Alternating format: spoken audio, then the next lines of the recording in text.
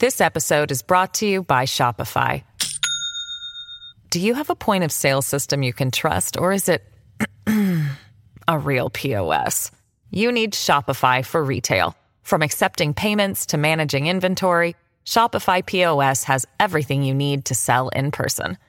Go to shopify.com/system, all lowercase, to take your retail business to the next level today. That's shopify.com/system.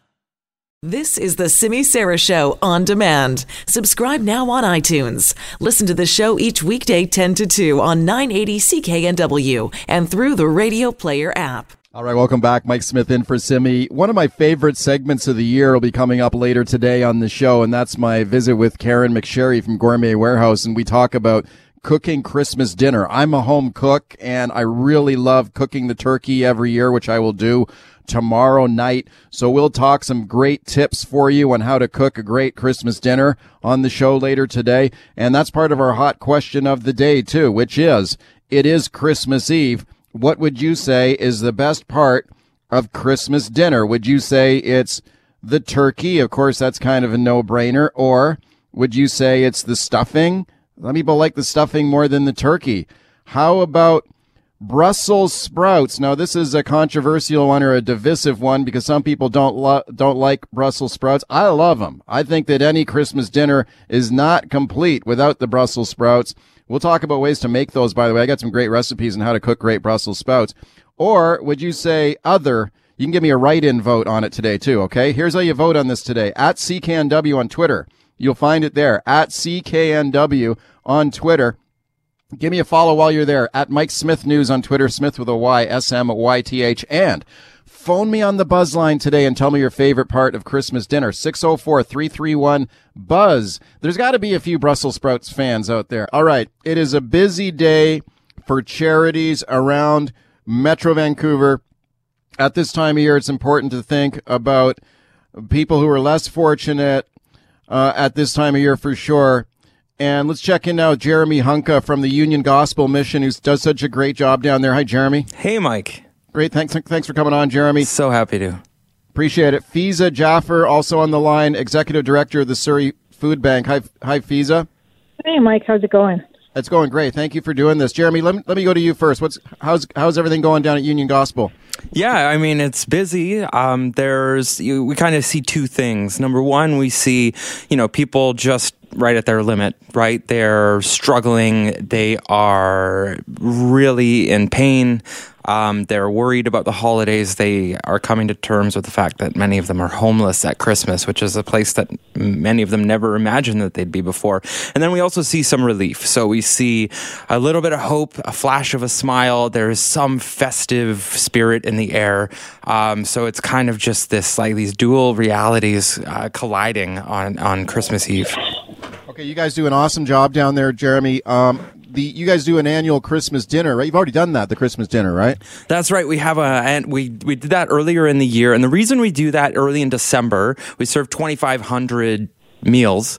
Wow. Was because we know that this is a really, really difficult time for people. That loneliness, that sadness, that struggle, the financial strain, that all becomes more acute at Christmas. Yeah. So we host a dinner early in the month to remind people, hey, we're here through the holidays.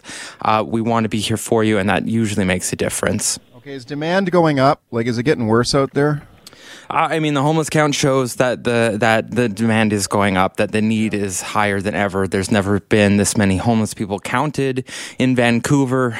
So it's difficult. There's good progress. There's some good things that have happened through poverty reduction strategy with the province and a national housing strategy at the federal government. So there is some improvement, but it's not enough for where we're at. We're lagging, and people are struggling and suffering. Okay, let's go to Fiza Jaffer from the Surrey Food Bank. Fiza, how's everything going at the food bank there in Surrey? It's good. I mean, it's interesting to say that it's going good, but I'm looking out to my office window and we have a lineup out to almost our gate. So, wow. And I think, and we have the same thing that Jeremy has, is that duality of people coming in. So we know people that are coming in are in need. They're just on that cusp. They're maybe they've exhausted their paycheck. They need to pay rent and they just can't afford the food. But at the same time, we have people and families that are in Christmas gear and in Santa hats, and there's happiness and there's joy, and we have Christmas music playing in our distribution center. So it's really heartening to see the joy and the hope that people have, but it's also disheartening to see that the amount of people that we have in our line today. Yeah, so it's quite a weird juxtaposition of challenges here. Yeah, for sure. When you describe that long lineup there, Fiza, is that typical on a daily basis? Pretty much. We see an average of anywhere between 160 to 180 families per day, 5 days a week. And today, I think we're going to be pushing about 200 families. Wow. We've been open for about an hour and a half, and we've already hit about 125 families. Okay, what about the demand? Like I was asking Jeremy, does it feel like it's like demand's going up? It's getting tougher. What's your perspective there in Surrey at the food bank? Would you say that there's more people coming in? I think there's different demographics of people. So this is the most diverse client base I've ever seen. I've been here for 10 years at the food bank, and I'm seeing new immigrants. I'm seeing all different walks of life coming, different socioeconomic situations, people who are on assistance, people on fixed pensions, people who are working 1 to 2 part-time jobs, people working full-time jobs. So the diversity is going up. The demand, it's still there. I mean, we do have a high demand, but it's not exponential. I think it's a steady growth, but the diversity has grown so much in the last couple of years. Fiza, how can people help there? How can they donate to the Surrey Food Bank? So you can donate online, surreyfoodbank.org. You can donate by cash or credit. Send us a check if you'd like to. Another thing is you can donate food just right here at our location. In North Surrey, you can donate at your local firehouse. You could donate at your local grocery store. But I think one thing that we do ask people to even think about more is donating their time. So coming out, seeing what we do, taking a tour, coming to volunteer, bringing your families, actually getting an education about who uses the food bank, and that they're just people like you, your neighbors, people in your community. What do you guys need down there? And like, if people want to drop off food, what's the most pressing need? So protein, canned protein, so canned fish, canned meat, baby formula, and diapers. Those are the 3 big things we need right now. Okay, Jeremy, back to you at the Union Gospel Mission. How can people help out there? Definitely go to ugm.ca and you can donate there. This is a huge period of time. People need to give back at this time of the year, not only to help us, obviously through the holidays, but right through the upcoming winter, up through the wet weather. We have a rescue vehicle driving around, helping people who are homeless, who have nothing. We're helping women and families. We just gave out a record number of Christmas hampers to families who wouldn't otherwise have things under the tree. The need is huge. So ugm.ca is a place to go, and that would ultimately play a role in transforming somebody's life. There's a lot of people who I know personally who today are housed and doing well and employed and reunited with their families, who a few Christmases ago were sleeping outside on the streets. I know two gentlemen particularly whose last memory of homelessness was waking up on Christmas morning or Boxing Day in the snow or in the wet with nowhere to go, and they came to UGM and they got help, and now they're doing great. So that's what your donation can do. There you go. There is hope, right? Mm-hmm. Lives can be turned around. I thank you guys for the great work that you both do, and thank you for taking the time on Christmas Eve to share with us. Appreciate it. Happy holidays, Mike. Happy holidays. Thank you, Mike. Thank you to both of you. That's Jeremy Hunka, Union Gospel Mission, Fiza Jaffer from the Surrey Food Bank, 2 great charities and great institutions in our community. You know there are a lot of desperate people heading to the mall probably as we speak. So we've assembled our last-minute Christmas shopping panel. Ali Day is the marketing manager for MacArthur Glen Designer Outlet. That's at the Vancouver Airport. Hi, Ali. Hi, how are you? I'm great, Ali. Thanks for coming on a busy day for you. David Ian Gray is with Dig 360 Consulting. That's a national retail advisory based in Vancouver. Hiya, David. Hi, Mike, and hi, Ali. Hi, David. Okay, it's nice to talk to both of you. Ali, what's the buzz out there at the MacArthur Glen Designer Outlet there at the airport? You guys busy? We're seeing steady traffic. I think the word might be out that some of our Boxing Day sales have started early this year. Oh, okay. All right. Well, that's probably get even more people coming in. What's it like in the parking lot out there? We have plenty of parking available, and if possible, we always tell our guests to take the Canada Line because we're just located right at Templeton Station. Okay, is it pretty jammed in the parking lot already, or? It's not. It's sort of a steady stream in and out. Okay, in your experience, Christmas Eve, is that a busy day for you? We close a little bit early just so that our retailers can get home to friends and family. So we close at 5 p.m. today, so we tend to see it a little bit quieter in the afternoon. Okay, what's the typical shopping profile there of people coming in? I bet you it's guys looking with a desperate look on their face. It's a little bit of everything, yes. What's the most popular item down there? What are people buying?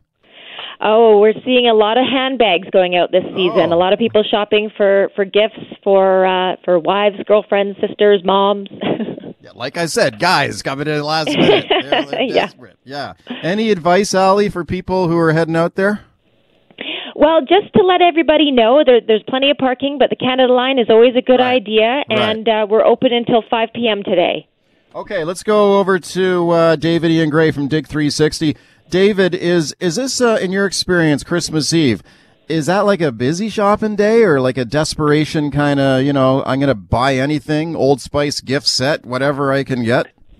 Well, you just profiled me, Mike. So I actually like shopping Christmas Eve. I find it very relaxing. It tends to be quieter. I think what Ali was describing is pretty accurate. I'd be curious what Ali thought about last weekend and last Saturday in particular, because the last Saturday before Christmas tends to be the real biggie. Well, let's find out. Ali, how was it last Saturday?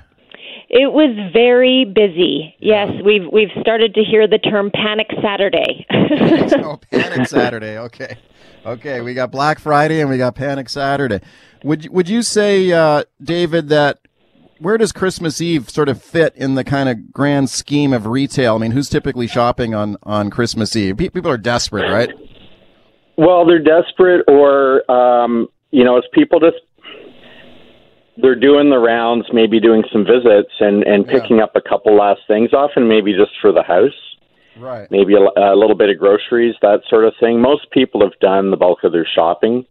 You can't universally say every shopper is the same as another. And obviously there's going to be some people who are as you described. But it tends to be a bit quieter by the time you hit Christmas Eve, and people are starting to turn attention to their family. Right. And of course, Boxing Day, it all starts over again with gift cards and people buying for themselves. And the one thing I'll note is what's changed a lot is you're seeing a lot more Boxing Day sales, and Ali alluded to it at MacArthur Glen. A lot of that's actually starting before Boxing Day. Right. And now what about Boxing Day, of course, coming up this Thursday? Are Boxing Day shopping patterns changing in Canada? Like, is Black Friday sort of coming on? I mean, that used to be kind of an American thing, and we were more Boxing Day. But is Black Friday getting more popular than Boxing Day in Canada too? Yeah, that's a good question. Dig 360's teamed up with Leger, a really prominent research firm out of Montreal, and we've been tracking this since 2010. And you're bang on. It was really an American phenomenon. It started to creep into Canada around 2008, 2009, 2010. And in the last 5 years, it's pretty entrenched here. And what you've seen, it doesn't really cannibalize the last Saturday before Christmas. People are really getting their gift spot then. Okay. But in our research, we find a lot of people for Black Friday are still buying for themselves. They're getting their own deals. And that's kind of what Boxing Day was. And U.S. doesn't have Boxing Day. It's a Canadian thing. So we've really kind of messed up our patterning a little bit. And for the first time this year, we're predicting about the same percentage of Canadians will be buying on Boxing Day as they were on Black Friday the 29th. And we're predicting about 19% of us are going to be out. David, in 30 seconds, online versus shopping in a bricks and mortar store. Is online still coming on, or actual physical stores making any kind of comeback? Well, online is continuing to go, and we're certainly researching. We don't window shop in store anymore. We're doing our research. Yeah. But the big thing is, as we get up to a time crunch of Christmas, we're in our research, we find about half of Canadians are getting concerned about the timeliness of their orders getting delivered. So what we find is a real return back to store, but it could be buy online, pick up in store, or click and collect, and that's really been the last couple of years really getting entrenched. All right, guys, thanks for taking the time today, and Merry Christmas, Happy Holidays to both of you. Thank you. Happy holidays. Merry Christmas. Bye for now. Thank you, guys. That's Ali Day. She's the marketing manager at the MacArthur Glen Designer Outlet at the Vancouver Airport. They're busy there today. David Ian Gray from Digs 360 Consulting. And one of my favorite things to do on the radio is talk about cooking a perfect turkey dinner with Karen McSherry, founder and president of the Gourmet Warehouse. And I'm so pleased you could join us today. Hi, Karen. Hi, Mike. Happy Christmas to you. I'm so excited. This is my favorite day of the year because of the lead up. It's so exciting. I love it. Is it a busy day down at the Gourmet Warehouse today? Oh, it's been a great month. We've been so busy, and I was on the floor almost every single day in December, helping people, talking to people, and they love it because we're not there to just sell you. We're there to help you. What can I do? How can I do this? Can you give me some tips? And that's exactly what I love to do because my whole world is like helping people to be better cooks. I love it, Karen. And let's see if we can help out some people right now. Let's talk a little Christmas cooking, okay? So, sure. Our hot question of the day on Twitter, you'll be interested in this, Karen, was what is the best part of Christmas dinner? In first place is the stuffing at 50%. And we'll talk about stuffing in a second. But in second place, well, this is kind of a natural turkey, okay? So turkey is 31%, getting more votes for stuffing than turkey. But let's talk about the turkey now. One of the things that I always like to do, and I know you're a big believer in this too, is brine the turkey, which I like to do overnight. So I'm gonna brine my turkey tonight. Do you think that's a good idea? That you have to find it. You should be brining it right now. What time are you planning on eating? Well, I guess around late afternoon tomorrow, 6 o'clock. Okay, so as soon as your show's done today, mix up your brine solution and start brining. Get it in. Have you got the big bag? You know what I've got? I've got a big, giant cooler that I fill with water, and I put a bunch of ice cubes in there, too, to just keep it cold. And that works. Yeah, that works. That's what I suggest. Somebody came in yesterday and said, I need a big pot to brine my turkey. I said, I'm not selling you a stainless steel pot. And he looked at me and he said, but why? And I said, I want to save you money. Go to Canadian Tire or Home Depot and get yourself a Coleman cooler. Yeah. And you've got that for the summer and the winter, and you're going to put your turkey in there, put it outside on your patio, surround it by ice, put your turkey in the brining bag with your brining solution, and you're going to have the best turkey you'll ever eat. I'm a big believer in it, and the key ingredient, you can put lots of stuff in a brine solution, but the key ingredient is like kosher salt, right? Exactly. Yeah. And then you can use your own aromatics. Like if you like a little bit of a garlic hint, you throw garlic in, peppercorns, bay leaf, fresh thyme. You can throw in some rosemary. You can do anything you want. And then there's so many recipes available online. If you just go brine turkey or go to foodnetwork.ca, and there they'll have all these other ideas. But it's as simple as boiling salt and water and aromatics and a bit of sugar, cooling it down, make sure that it's cold. Do not pour that hot brine over your uncooked turkey. That is just really important to know. Mm-hmm. You cool that brining solution down, and then you pour it over the turkey, and then you let it sit for 24 hours. Okay. Why is it a good idea to do that? Like, what is the result of the turkey that you get after brining? The salt breaks down the connective tissue, so it tenderizes the meat. Now, people are right away, I can hear their minds going, well, I don't want all that salt in my cooking, and I don't want... It doesn't permeate the meat, so it's never a salty taste. The salt, you end up throwing the brine away once the turkey sat in the brine for its due course of 24 hours. You toss all that brining solution, you wash the bird well, and then you put it in the roasting pan, and off you go. But what it does, it makes the most delicious, tender bird you'll ever taste. Yeah, I'm a 100% briner. Me too. From the very first year I did it, I do it every year. What temperature do you put your turkey in the oven? I started at 375 to get that get it hit, and then I'll watch it and turn it down because I don't want it too brown on the top because you don't want that bird stone cold when you put it in either.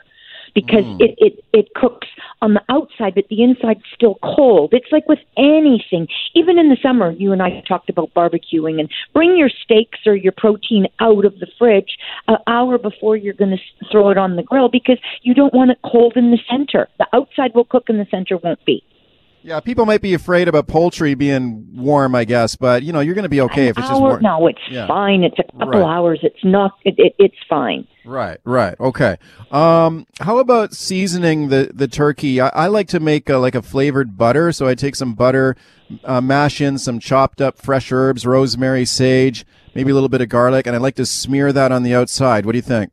I think that's terrific. And if you can carefully lift the skin up, get some underneath the skin so that flavor goes directly into the meat. Right. So it doesn't just do the skin, it does the under. So you want to carefully sort of massage in, lift up the skin without tearing it, and rub a bit of that compound butter in there. Okay, the top vote getter on our hot question today on Twitter, Karen, for the best part of Christmas dinner is the stuffing. So what would you say, what would be your sort of top tip on making a great stuffing? Okay, so stuffing, two options. Some people like to make it out of the bird, and some people like to stuff it in the bird. I'm all about in the bird, but then that adds on cooking time to your turkey. If you leave the stuffing out and you cook it separately in a cheesecloth bag and you do it that way, it's less time. But you don't get the drippings going through the stuffing, so it tastes so delicious. Stuffing is, I like a bread-based stuffing, classic, and then I like there's so many options. You could choose to put dried cranberries and apricots and chestnuts if you wanted that kind of a stuffing. Some people love a sausage stuffing, but you'd have to cook that sausage first before you mix it in with the bread cubes and make sure that you don't make the stuffing too wet with the chicken stock. Because if it's too wet, it will just be it'll be like mush, because don't forget the drippings of the bird go into the stuffing to give it moisture. One of the things I've learned, Karen, over the years, I've had kind of a cooking journey, and I started out doing real basic stuff. Like, first time I ever made stuffing, I made the stuff in a box, like stovetop stuffing or whatever. Oh, bad boy. Oh, I know. And I did that for a long time. I thought, it's so good. And then I figured out you would never do that now. Well, no, because you figure out that it's easy to do it the right way. Then I started using the bag of bread cubes, which is okay too. But what I like to do now is get a nice sourdough loaf from a bakery or whatever, pull it apart, and then put it in my oven and kind of crisp it up a little bit. And that's really important because if you put in fresh, again, your stuffing will be soggy. Yes. Day-old bread. You know what I do is, when you buy bread, I keep bread in my freezer. That's just how I keep it fresh. So you could mix up sourdough, whole wheat, white, and if you go into your freezer and you've got, I got 3 slices of that. I've got 2 hamburger buns, 2 brioche hamburger buns there left that I didn't use. Bring all that out, chop it all up, tear it up, let it dry out really well, and there's your bread. Don't go and spend money on bread cubes because they're about 100 years old. I know, they're very dry and kind of... It's just nasty. Let's just be honest. Yeah. Okay, what about gravy? What would you say is your top tip for making a great gravy? Okay, so you're going to take your bird out because the bird has to sit. And this is where everybody gets so stressed out because the vegetables are going, the potatoes need to be mashed, and the turkey is now sitting with the little towel over it to keep them nice and warm. And now you're looking at the gravy and you're looking at the pan and you're stroking out. So really warm up the drippings. Just leave everything in there. If there's if some stuffing bits have fallen out, pick that out. And if there's any sort of things in there, like pieces of little bit of skin, take that out. So what you're going to do is just simply take flour. If you're celiac, you can use rice flour, and you're going to sprinkle flour in the pan drippings. A nice whisk, and you're going to whisk that in for about 5 minutes on low heat. What you're doing is you're cooking the flour. That's your thickener. Then slowly you're going to take, if you've got the potato water saved, use that. If you don't, you can use chicken stock or turkey stock or vegetable stock or whatever, and then slowly whisk in the stock until the gravy comes together. I like to throw in a good cup of Madeira to give it that nice, or sherry, and then it just gives it that beautiful edge and sort of a bit of sweetness. Okay, I love it. Now, I usually will get... Yep. Done. Okay, I love it. Now, I usually get like just a carton of chicken stock at the supermarket, but you can also use like the neck and the giblets or whatever out of your and turkey boil to do that up. Yeah, just do a nice stock on your top of your stove, right? Absolutely. That's what the neck and the giblets and all of that in that little paper bag are for, to boil up so that you can use that as your gravy stock. Yeah, it's nice. It's easy too. And it's easier than people think, I think, generally. Yeah, it's just it's the veg timing. And if people go, I've got such a small kitchen. If you've got a patio with the barbecue, use your barbecue as a place to keep things warm. Oh, that's a great idea. Okay, Karen. Put that barbecue on 200 and keep things warm in that cavity. Let's go right to your phone calls. Hiya, Glenn. Hey, Glenn. Hey, how's it going? Sorry. Good. Yeah, hey, I was going to ask, how about injecting a little bit? Like, I've injected a lot of pork roasts and roasts and even that sort of stuff. How about injecting a little bit of flavor into the breasts and maybe the legs and the thighs? It's a great idea. It's a fabulous idea. You know what? Injecting has been around long before brining was. So, yeah, that's a fabulous idea. Flavor your butter with, good taste, and then inject your turkey in, and it would be great. Yeah, I've seen these before, Karen. This looks like a big hypodermic needle, right? It's exactly it. And so the needle is sort of like a thick sort of a plastic, and it can't be too thin because, of course, the solution has to go into the bird. But you do that when the bird's raw. Inject it into multiple places. It's like when you do the little slivers of garlic in a roast or something. Right. It's the same idea, and that's a great way to add additional flavor. Okay. Do you sell those down at Gourmet Warehouse? Yeah, we have them. We have everything. Of course, Michael. I knew you would have it. I knew you would have it. We have everything you want, nothing you need. I have no doubt. Rachel in Coquitlam, hi. Hi there. Hi. Hi, I'm wondering how long should I let my turkey rest for? Because someone said to rest it for as long as you cook it, and then I'm pretty no, hungry. No, okay. No. Okay. You're going to rest it for about a good half hour. What you're doing is you don't want it to be cold, but you don't want it. What the idea of resting is to just set the juices, because if you cut right into it, it's like a roast beef. It's like any protein. When you cut into it, all everything's hot, and those juices just run, and that's where the flavor is. So you're trying to keep the juices intact into the bird before you start slicing, because then you're just going to have all the juice run out, and when that happens, there goes your flavor. So you're going to get a kitchen towel, not a paper towel, an actual cloth towel, and cover the bird so that keeps it from getting cool to the room temperature. You don't want that. You want to cover it well, like a blanket over it almost, with kitchen towels, and that will let it settle while you are now making the gravy. What about covering it with... Thank you, Rachel, for that. What about covering it with tin foil? Is the cloth better? Tin foil, it's like covering yourself with tin foil. It's not going to protect anything. That bird is hot, and you want to keep it warm. Tin foil doesn't keep the heat in. Tin foil reflects. Right, and one of the great things about resting the bird, too, is that, people might think, I'd rest it too long. You're always going to have the hot gravy with it, right? So, of course. And what we love best 3 hours later is picking at that bird that's sitting there. I want to taste a little bit more. So, yeah, the hot gravy and everything. I analyze a turkey dinner. Like, you'll have people over for dinner, Mike, like, say, you have a few couples over for dinner, and you anguish over the main and the salad. And dinner is 2 to 3 hours, lots of conversation, and you pause between courses. Turkey, you're stressing in the kitchen. Everything's ready at the same time. I have never seen a meal that takes so long to prepare be mowed down in 20 minutes or less. I know. Yeah, right? It does disappear and then pretty everybody quick. rolls back, pushes their belly from the table, and what do they say? Oh, I'm so full, I ate too much. Yeah, and undo that top button there on your everybody's undoing that top button. We would never do that at a sit-down dinner party. No. We're casual, and it goes for hours. Right. Not turkey. That's right. Okay, It's Tom. a race to the finish. Yeah, Tom and Delta. Hi, Tom. Hey, Smitty, Merry Christmas. Same to you. We got a minute left here. Go ahead.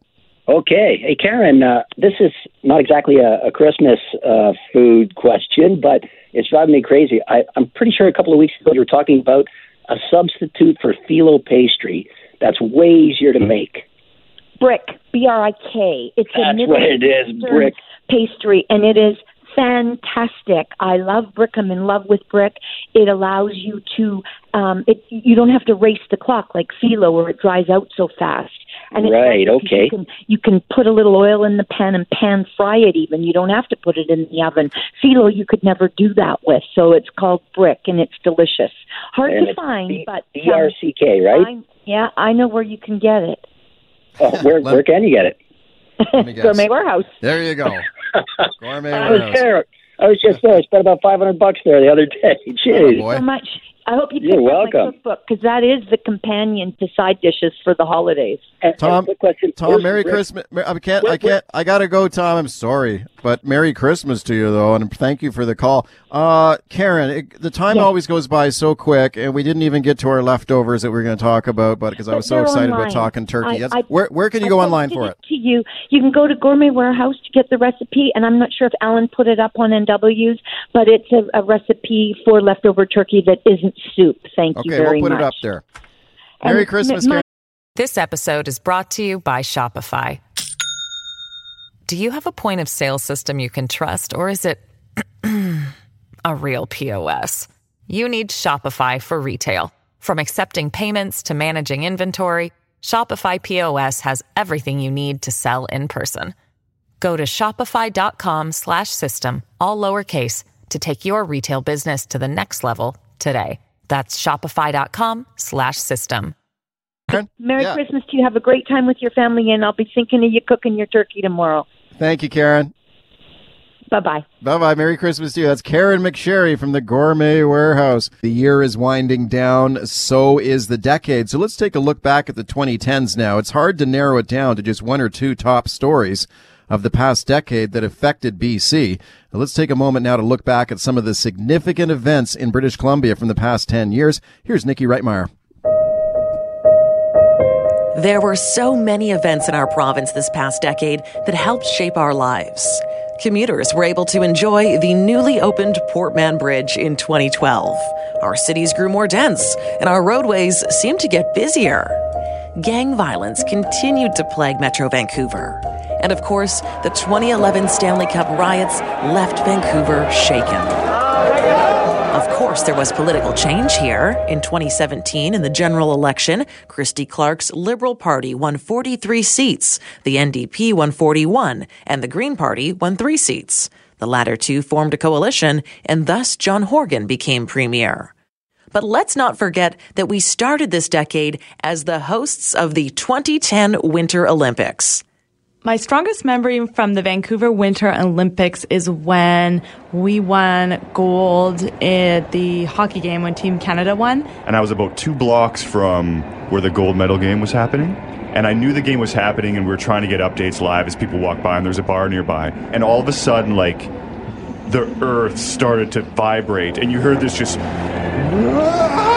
like through the streets, and you hear the arena and everybody in the street, like people are running with flags. And people were like climbing the lampposts, and they were like up, like cheering. Everyone was so happy, and I was out there, and the entire Granville Street Bridge was closed to traffic, and it was just a sea of people, everybody in red, everybody cheering, and having this most amazing evening and coming into the city to celebrate Canada's win.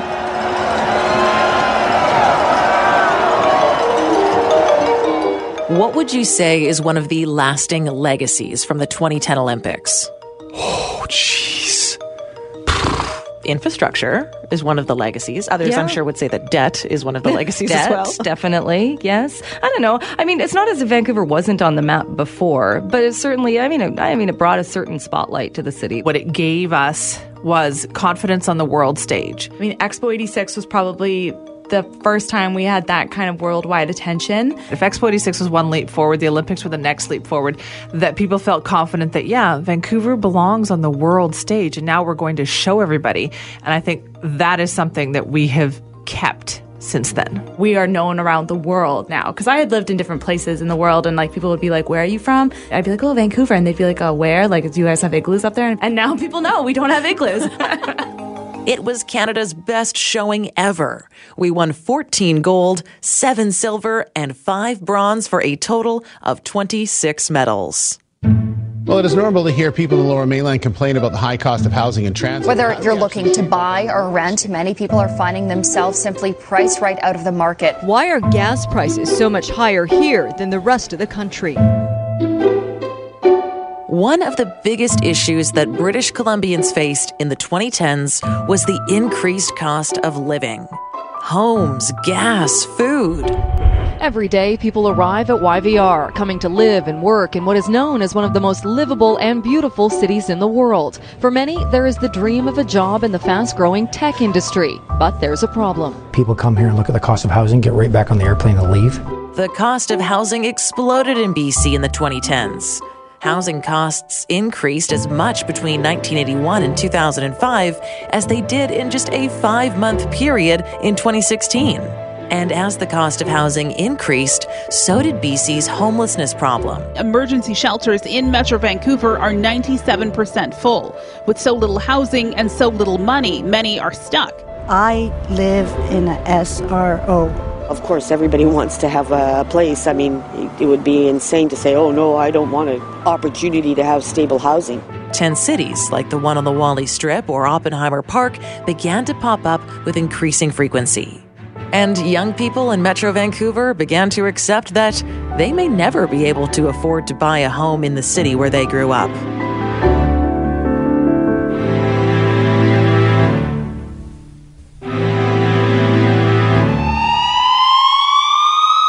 Then there was the opioid crisis. Hundreds are being saved every day, but hundreds more continue to die. A historic overprescription of opioids led to a massive addiction problem in the 2010s. It turned even more deadly when fentanyl came onto the scene in the middle of the last decade. This is the face of the opioid crisis. Stephanie Lawrence just turned 15. She died last month in Vancouver. Her parents still can't believe she's gone.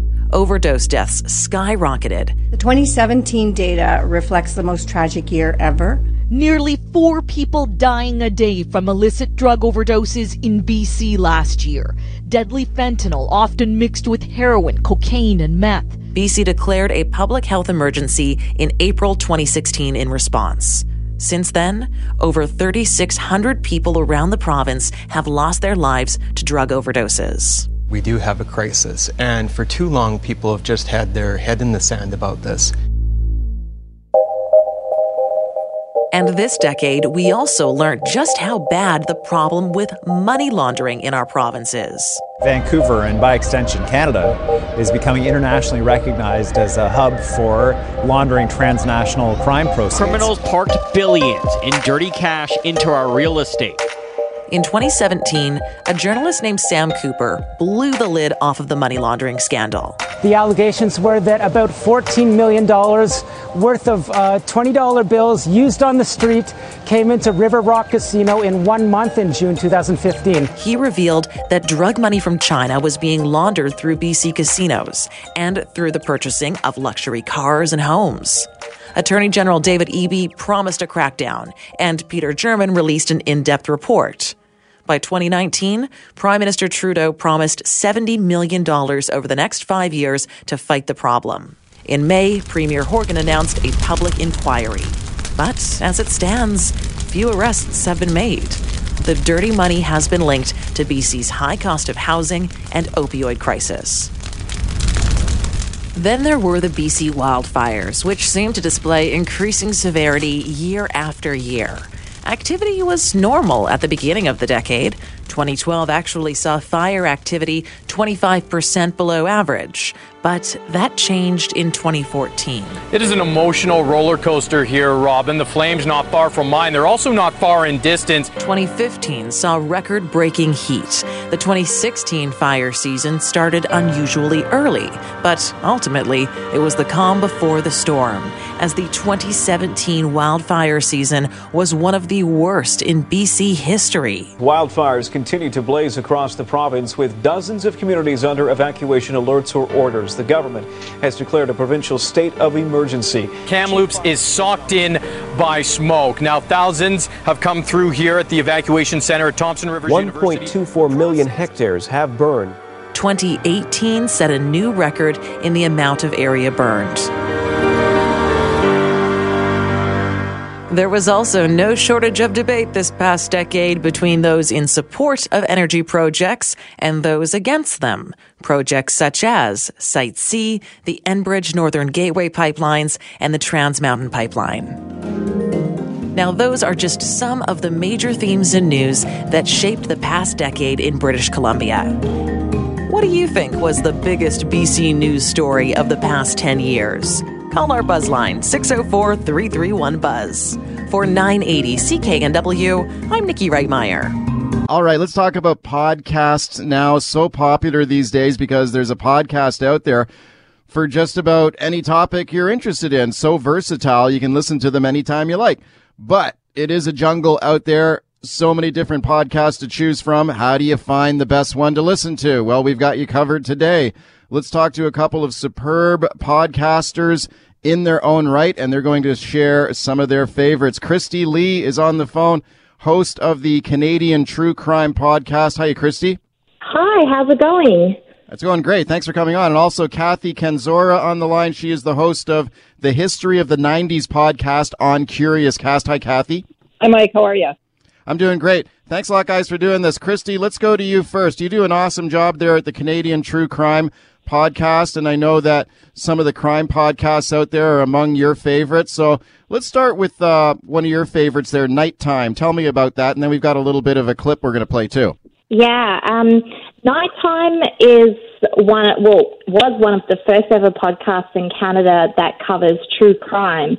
And Jordan Bonaparte hosts it from Halifax in Nova Scotia. And it's not just true crime, though. He also covers weird things that happen in Canada. So it kind of includes, like, mysteries and UFOs and Sasquatch sightings and just weird occurrences.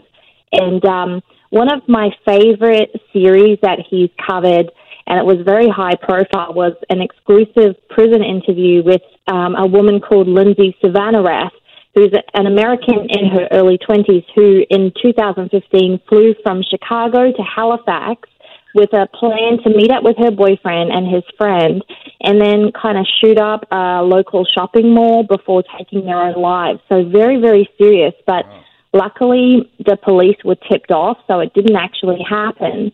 But to date, I believe that Nighttime Podcast has been the only one to speak directly to Lindsay from prison. And it's really fascinating. It's clear that something isn't quite right with her, but Jordan does a really excellent job of interviewing her in kind of a curious way without giving her a platform for some of her extreme views. So I've got a bit of a clip of Lindsay talking to Jordan from prison. We originally began as just friends, and then we kind of started planning to meet up in real life, and the context of that meeting would be some kind of mass shooting. And after that, I don't know, I just felt really strongly attracted to him. I wasn't sure exactly what these feelings were. I thought it was just, adrenaline from planning a murder, but it turned out to be so much more than that. He just started acting like he was completely in love with me, and at first I was just kind of going along with it, but then I just started feeling things for him too. That's an extraordinary interview, to say the least, for sure, Christy. I can see why that's near the top of your list. So that's the Nighttime Podcast. Wow. Okay, so let's go to Kathy now. We're going to cover a lot of ground here in and give you a whole bunch of tips on different podcasts. And we'll go to Kathy now with one of her top picks. And Kathy, that's a podcast called The Happiness Lab. And let's have a little listen to the trailer. Many of us are starting to feel like happiness is increasingly out of reach. So I decided to do something about it. I developed a class on the science of happiness. So many people turned up that I had to teach the course in a concert hall. And now I want to share these insights with you. All right, Kathy Kenzora, tell me about this podcast. Yeah, it's just like the trailer says. She's teaching you some great tips on how to make your life happier, but it's all based in science. So that's why I really like it. It's not just like someone giving you these sort of woo-woo ideas. Write in your gratitude journal and meditate every day, but they're using science on things you can do that will make you a happier person. And some of them might be obvious to some people, but it's really fun to listen to, the details on how it can change your brain and things. And I'll tell you a couple episodes I really enjoyed. Episode 4, which was the whole idea that our lives now are designed so that we don't talk to people anymore. So you're texting your friends, you're emailing with, people at work, and you never actually have to talk to anyone. You go to an ATM machine instead of a bank machine. You rent your movies on your TV. You don't have to even go to a movie theater anymore. So, the more technology goes in that direction, the less we're talking to people. But they've done these studies that prove, and she goes through the study, that by talking to people, even strangers on the train on your way to work, will make you a happier person. And believe it or not, the other people that you talk to, the random strangers you're talking to, will also be happier. So it's little easy tips like that, but it's really cool because it's all based in science. So if you're doing it, that it's going to make a difference in your life. Okay, that's the Happiness Lab podcast. That's another good tip. So that's Kathy's one of Kathy's first tips. Let's go back to Christy now. Christy Lee is the host of the Canadian True Crime podcast. And Christy, you do a great job there. And not surprised you've got some crime podcasts here on your pick list. So let's go to your number 2 choice here, The Crime Machine. Tell me about that one. And we got a little clip of that one too. The secrets couldn't possibly be kept forever. The strange thumping heard on the stairs in the night, exactly like a body being dragged.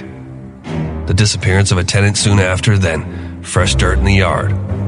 The efforts of Dorothea to keep everyone's story straight as to what had occurred in the home prior to a tenant going AWOL. Whoa, okay, that's The Crime Machine. Christy, what do you like about this one? Yeah, it's a new breed of true crime podcast, and kind of the best way to describe it is like a full-on audio experience. And it's actually produced out of a small town in Manitoba by a podcaster called Jack Luna, and he is just an amazing natural storyteller. And the way it's kind of set up, it's like a time machine, get it, crime machine. And at the helm is this character called the operator, who's kind of like a bumbling idiot who sets it up. And then you hear from the host, Jack Luna, who has been transported to a very specific moment in crime, and then kind of gives you all the details of that specific moment as an audio experience. So, there's lots of sound effects, and there's very particularly chosen music in certain scenes, and it's a very new take on a true crime podcast, and I love to support other Canadians doing new things on the scene. So yeah, Crime Machine. It's great. Okay, some great tips, guys. Here's what we'll do, and that's The Crime Machine, by the way. That sounds like a really cool one, actually. Okay, Kathy, let's go back to you now with one of your best picks for podcasts out there, and this one is called Running from Cops, and here's a little listen to that one. I went from having 5 guys to 25 guys overnight, arresting 6, 7, 8 guys a month to arresting over 300 people a month. I mean, it was crazy. Nothing's voluntary when you got handcuffs on. So, she signed a waiver, but it was not voluntary. Nothing is as compelling as cops breaking down doors and throwing people on the ground. Why were they working so closely with the camera crew? Why do they have so much authority? Show the people what we are. Don't be afraid of the cameras. I'm not. Okay, that's Running from Cops podcast. Kathy, tell me about this one. So this one's hosted by Dan Taberski, and he did another one that was popular last year called Missing Richard Simmons, which was about Richard Simmons and trying to find out where he was. And it got a lot of media. And now this one is very similar. It's really highly produced, really fun to listen to. Dan Taberski is very funny, but he's looking at the TV show Cops, and which is considered the longest-running reality TV show. It started in 1989. They're still making new episodes. So I'm talking about Cops, the show Bad Boys, everyone knows it. Yeah. Real cops seen arresting people. But it's looking, a lot of people have watched it as entertainment, and then now we have Live PD, which is very similar, and it's a huge phenomenon right now. A lot of people are watching it on A&E. Same idea. They're following cops around making arrests. And I have to admit, I never really watched Cops in the 90s, but I've been watching Live PD in the last couple of years as entertainment. And after listening to Running from Cops, I won't watch it anymore, because what he does is he's telling what's really going on behind the scenes, that a lot of these people that are being arrested are being coerced into signing those, the release forms to be on the show. They're basically in handcuffs, and they're saying, we'll lower your charges, we'll drop your charges, or we'll, charge you with something else less, that will get you in less trouble if you sign this release to be on the show. So it's like the cops and the TV production companies end up working together. And sometimes people they say on the show, on Running from Cops, sometimes people are drunk. Well, a lot of time, if you're watching it, there's people who are on drugs and they're drunk, and they sign release forms, which is against the law. You can't do that. You can't give, permission to be on these shows if you're intoxicated, but they do it anyway. And it's just like they're saying they're filming people on the worst day of their lives and putting it on TV. And in small towns, people are recognized, and it affects, they tell the stories of how this impacts and affects people.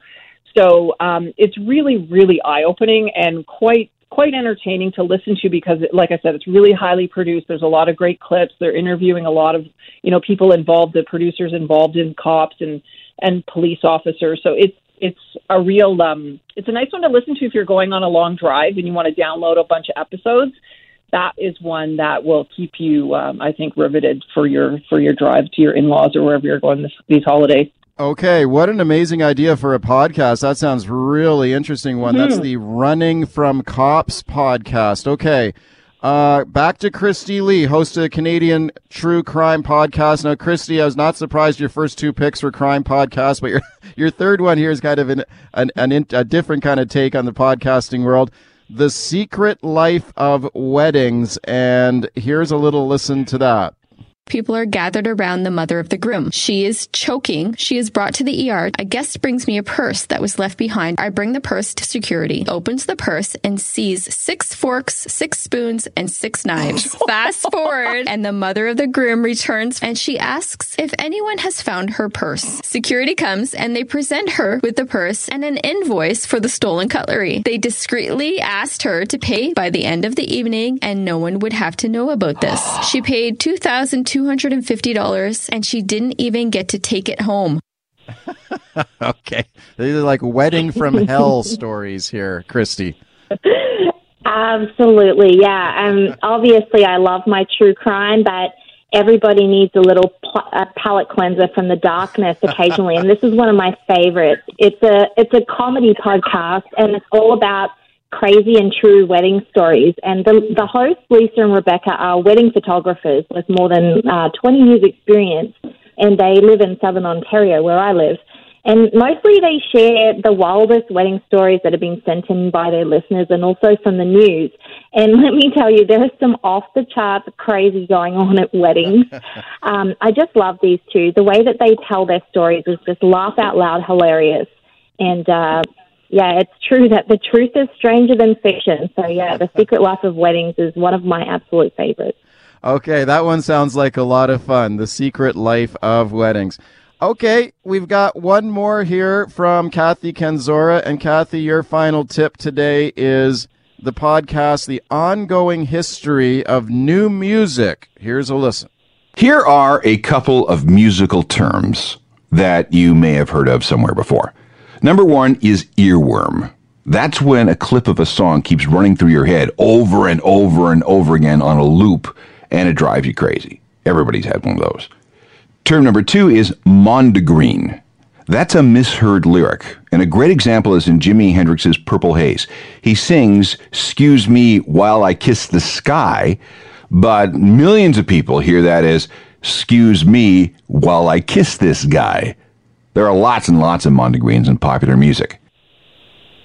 All right, Kathy, what do you like about this one? Well, everything. Alan Cross is amazing. And this podcast is based on his radio show that maybe some of your listeners have heard, depending on where they've lived in Canada. It's because it's Canada's longest running radio documentary about alt rock music. And he looks at other things as other, hip hop and different types of music as well. But it's now in podcast form, has been for a couple of years. So if, you're somewhere where you can't hear the radio show, you can go back and listen to some older episodes. He's still making new episodes. They're all amazing. And Alan is just like a legend in radio and in the rock world. So he's really fun to listen to. But he has so much information about, all the bands we love. And if I can make a recommendation on a couple of episodes to go back on, sure. To start with, if you go back to season 1, if you're in Apple Podcast, go back to season 1, episode 43. He does a Tragically Hip retrospective after Gordon Downey died, which is really great to listen to. Season 1, episode 24, we also heard Tragically Hip Fully Completely. It was the anniversary of that album, so there was an interview that Alan did with Rob Baker, the guitarist, and, reflecting on making that album and some really cool stuff about the artwork for that album. So that was really great. And I'll give you one more. Season 1, episode 16 and 17, it was a two-parter on U2's album Joshua Tree. It was for the anniversary of that. Alan interviewed Daniel Lanois, one of the producers of the album, and went through every single song on the album and about the making of it. It was so interesting to listen to, all of the details of how the songs were made and just some funny stories. So if you're a music fan, it's definitely a great one to listen to. Okay, the ongoing history of new music is that podcast. Guys, this has been great. A lot of awesome tips there. Why don't we finish up real quick in the minute or so we got left and just quickly give a plug out to the podcasts that you host yourselves and where people can find them. So, Christy, tell me a little bit about the history of the Canadian True Crime Podcast and where can people find that? Well, I'm obviously an Australian, and I've been living here for 10 years, and there was just a little bit of a gap in the market for Canadian true crime content, so I decided to give it a go, and nearly 3 years later, I'm still going at it. So I basically tell the story, and it's kind of like an audio book experience, I guess. You can find me at canadiantruecrime.ca. Okay, wonderful. And Kathy, how about the History of the 90s podcast? Yeah, it's part of the Curious Cast podcast network, so you can find it at curiouscast.ca, but it's also on Spotify, Apple Podcasts, Google Play, everywhere where you stream podcasts.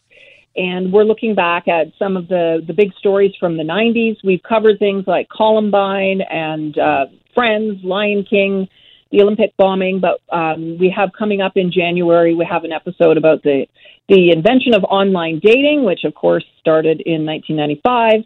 And then we have some other topics coming up in the new year that I think your listeners will love as well.